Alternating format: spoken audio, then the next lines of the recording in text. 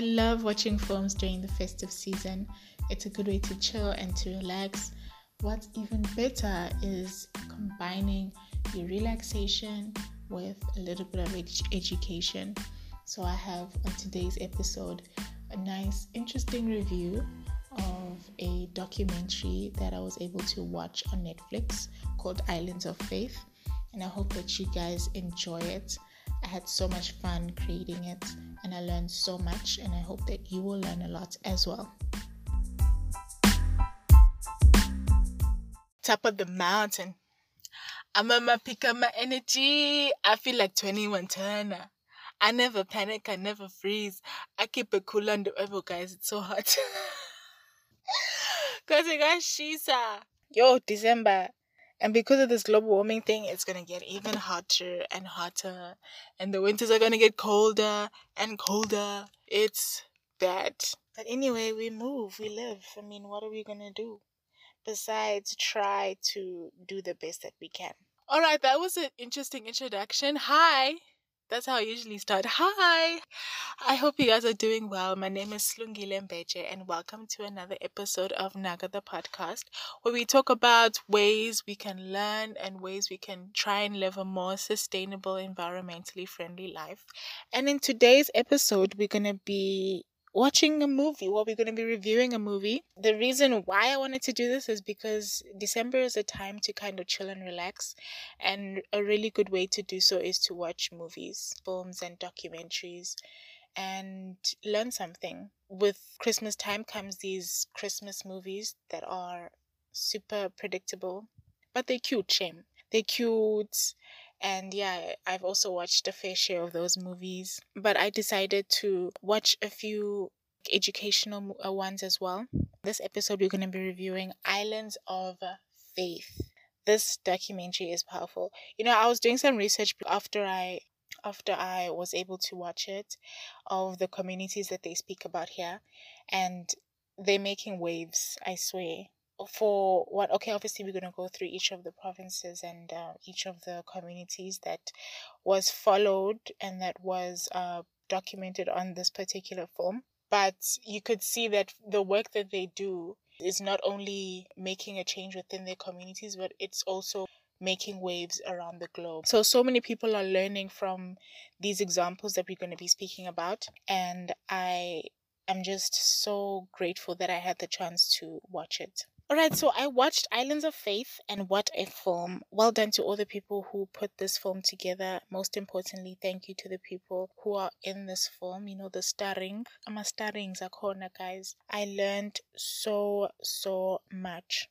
It was created in 2018, and if you have Netflix, you can check it out. This review is just going to be focusing on what I took away, about what I learned, and hopefully when you have the chance to watch it, you can take away some additional things as well. In Netflix, there's usually like a description of something. Whatever you want to watch, there's usually like a description of maybe the season or the first episode. I'm just going to read the description of this film. So it reads as follows. Through the lens of faith and culture in 7 provinces in Indonesia, this documentary follows individuals who strive to address climate change.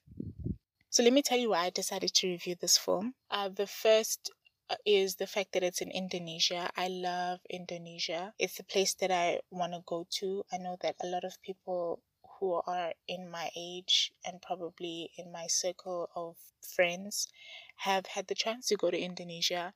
Myself, I also wouldn't mind going. I want to go to Bali, guys. It looks so beautiful. Maybe it's the talent of people and their ability to like take really nice pictures, because it looks like they're living the life. And as well, it's not so expensive to go. I know that it's possible. And I know beauty, guys. I mean, I'm from South Africa. South Africa is a very beautiful place. When I say Indonesia is beautiful, you can believe me. The second reason why I decided to review this film is because of the aspect of faith and culture. Again, I'm going to refer to my country. In South Africa, we are a country that is rich in culture, tradition, religion. We have been described as the Rainbow Nation, and this is symbolisis of our recognition in, the differences that we have in race, culture, and traditions, but also how those differences make us special. Another example is the fact that we have 11 official languages. Maybe for some people may have questions as to how can you how can you live in a place where there's like 11 different but it's not hard, guys. You get used to it. Everyone respects everyone's culture and tradition and faith. Because of that relation with this film and where I'm from, I saw an opportunity to kind of see how these people deal with climate change as they live and with differences in culture and faith. The third reason is the fact that it follows people. I mean, who doesn't want to know what happens in people's lives? If you are a fan of Keeping Up with the Kardashians, you know what I'm talking about. Who doesn't want to know what Kim is going to get up to in the next episode? I mean, I think you get the idea that I'm trying to post here, is that following people sometimes is quite interesting and it's nice. Another reason, like more on a more serious note, you get to see really how someone lives. It's not so much like a story and they are telling you, their story. You learn a lot more from example. And then the fourth most important thing that that led me to review and watch this film is the fact that they're tackling climate change in different ways. Okay, I don't know about you, but when I look at mainstream media and when I look at whenever they speak about ways to tackle climate change or whatever, it's always a very limited recipe where you are told to recycle, but it's quite limiting to the point where if people are told to recycle and then maybe they're like, okay, well, I don't really know how to recycle, or I don't have bins to recycle, or I don't have money to do this, therefore I guess it's someone else to do it. In the messages of mainstream media, there's a lack of personalization in dealing with environmental issues, climate change, sustainability, etc. What I really was interested to see is how these people are able to use faith and use their culture as a means of enlightenment to help them fight climate change and to help them deal with the issues that they have. Whenever there's a problem, they were able to tackle the problem, but how they tackle the problem is keeping in mind their surroundings. I think that is what made it so special, and that is what makes their story so groundbreaking and impactful, not only to me or to Indonesia, but around the globe, as I mentioned, that they're making waves. The film starts. By the way, it's beautiful. Oh my goodness, it looks so beautiful. Quality amazing. The music amazing. Cinematography amazing. Guys, you should watch it. I love the opening remarks. It starts by introducing Indonesia and its climate change goals. And then one thing that it says that I really like in the opening remarks, it says, with its diversity in faiths, culture, and landscape, some deal with climate change in their own unique ways. I was like, yeah, let's see. Asboneni. They start off with Bali. They are Balinese Hindus. There is a specific day that they celebrate. By the way, please don't judge me on how I say these. I am not from Indonesia, please.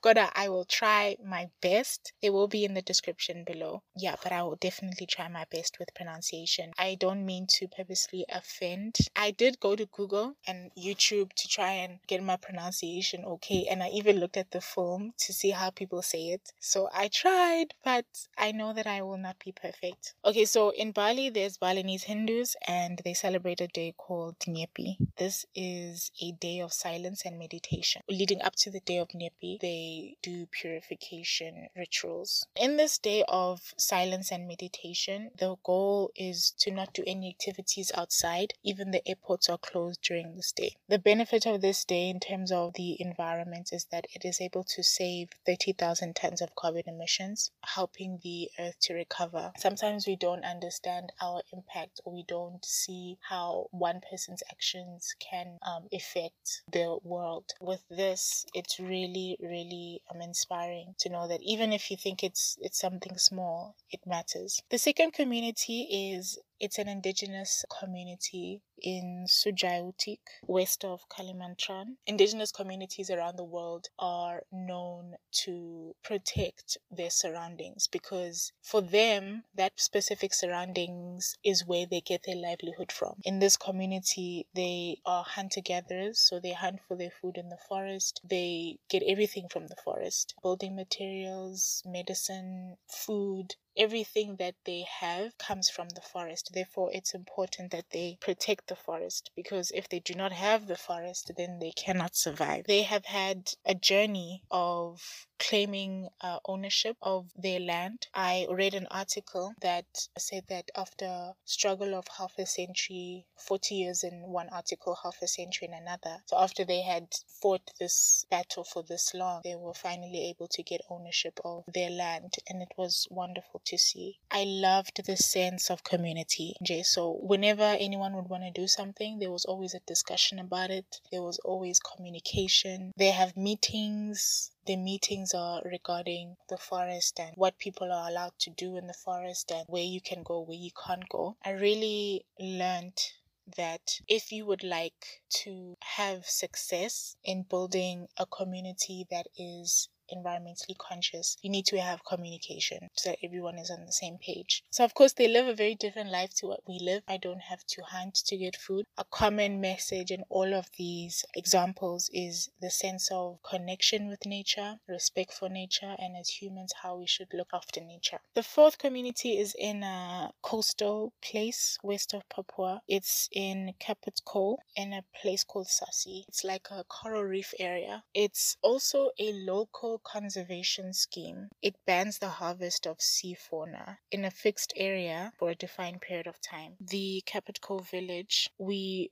see them preparing to open Sasi for a week. They opened it after it was closed for 6 months. The reason why they closing it is because after fishing, it's important for the reef to recover and to replenish. The one thing that I really liked and that I took away from this area is the involvement of women. They opened the first all-women Sasi, so the divers were women, guys. We were able to also see the involvement of the priest who was able to say a prayer opening the Sasi area for fishing the next day. So it was very nice to see the involvement of religious organizations in their communities. Another one is Bemuring, west of Nusa Tenggara. We have this priest whose name is Romeo Marcellus Hansen. He speaks about when he first arrived in the area, there was no electricity and the community depended on generators that powered by oil lamps. It was an issue for him because there was a lot of noise and also there was a lot of pollution. And he had an idea of starting a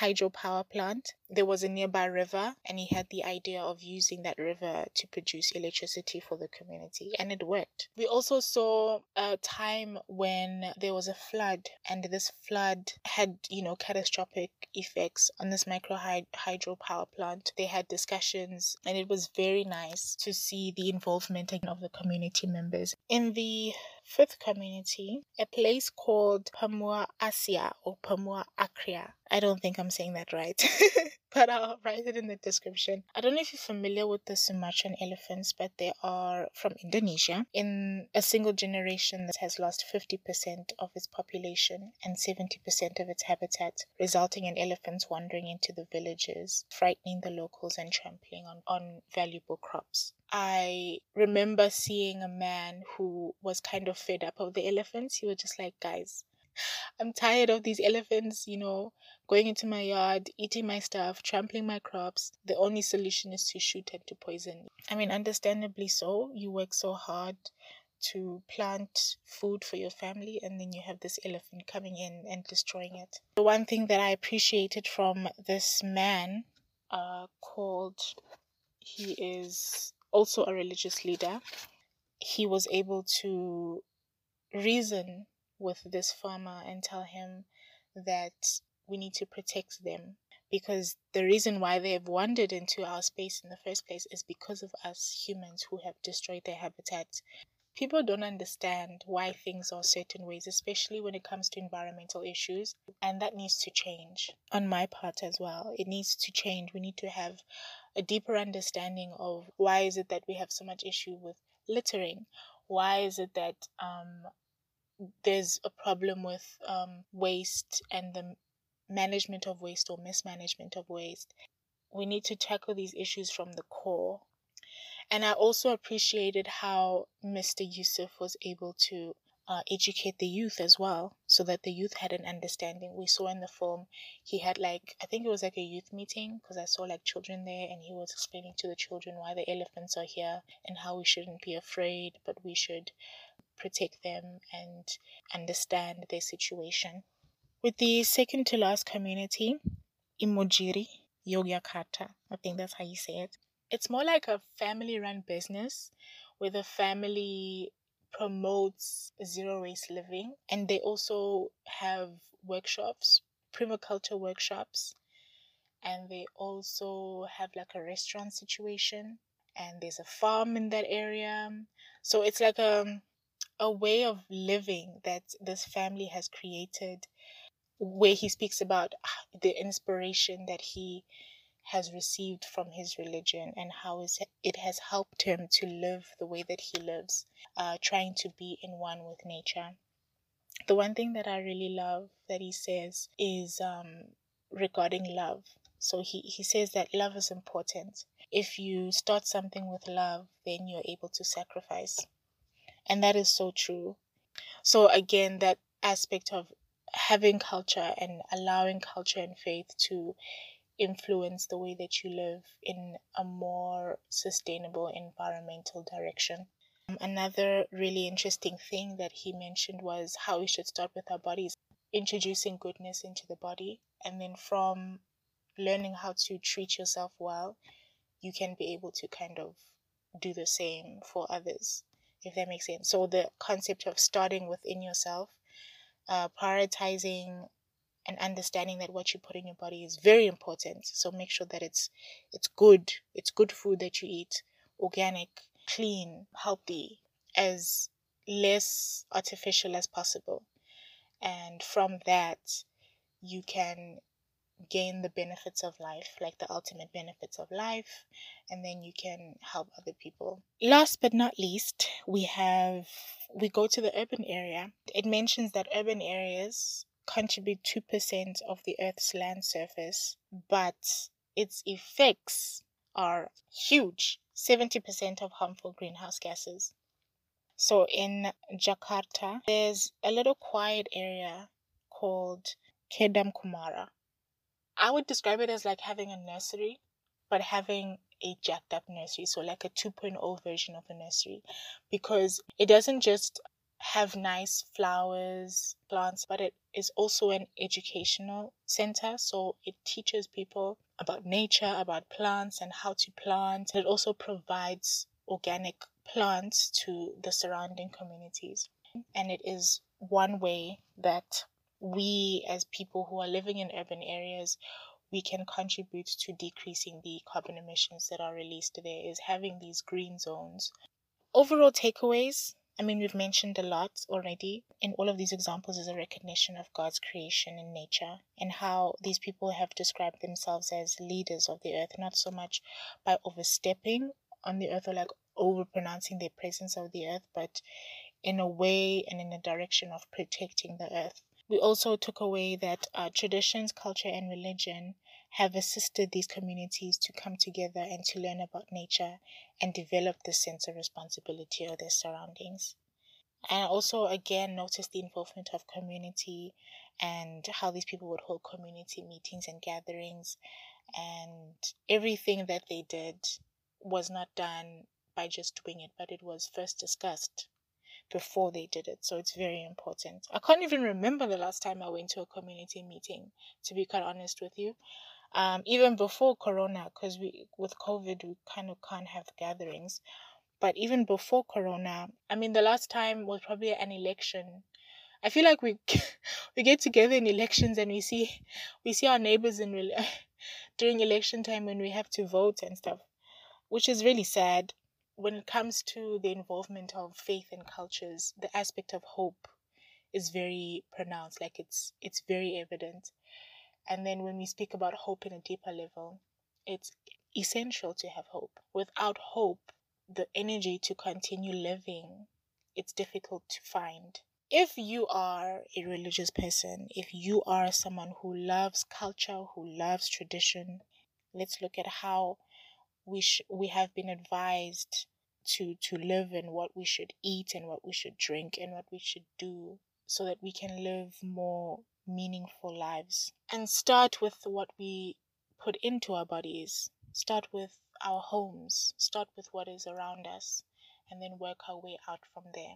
I really hope that you enjoyed this review. I myself learned a lot from watching. I hope that you will have the chance to watch Islands of Faith. It's an amazing, amazing documentary. With all of that being said, I hope that you have a wonderful, wonderful day, and I will see you guys next time. Love you so much. Bye.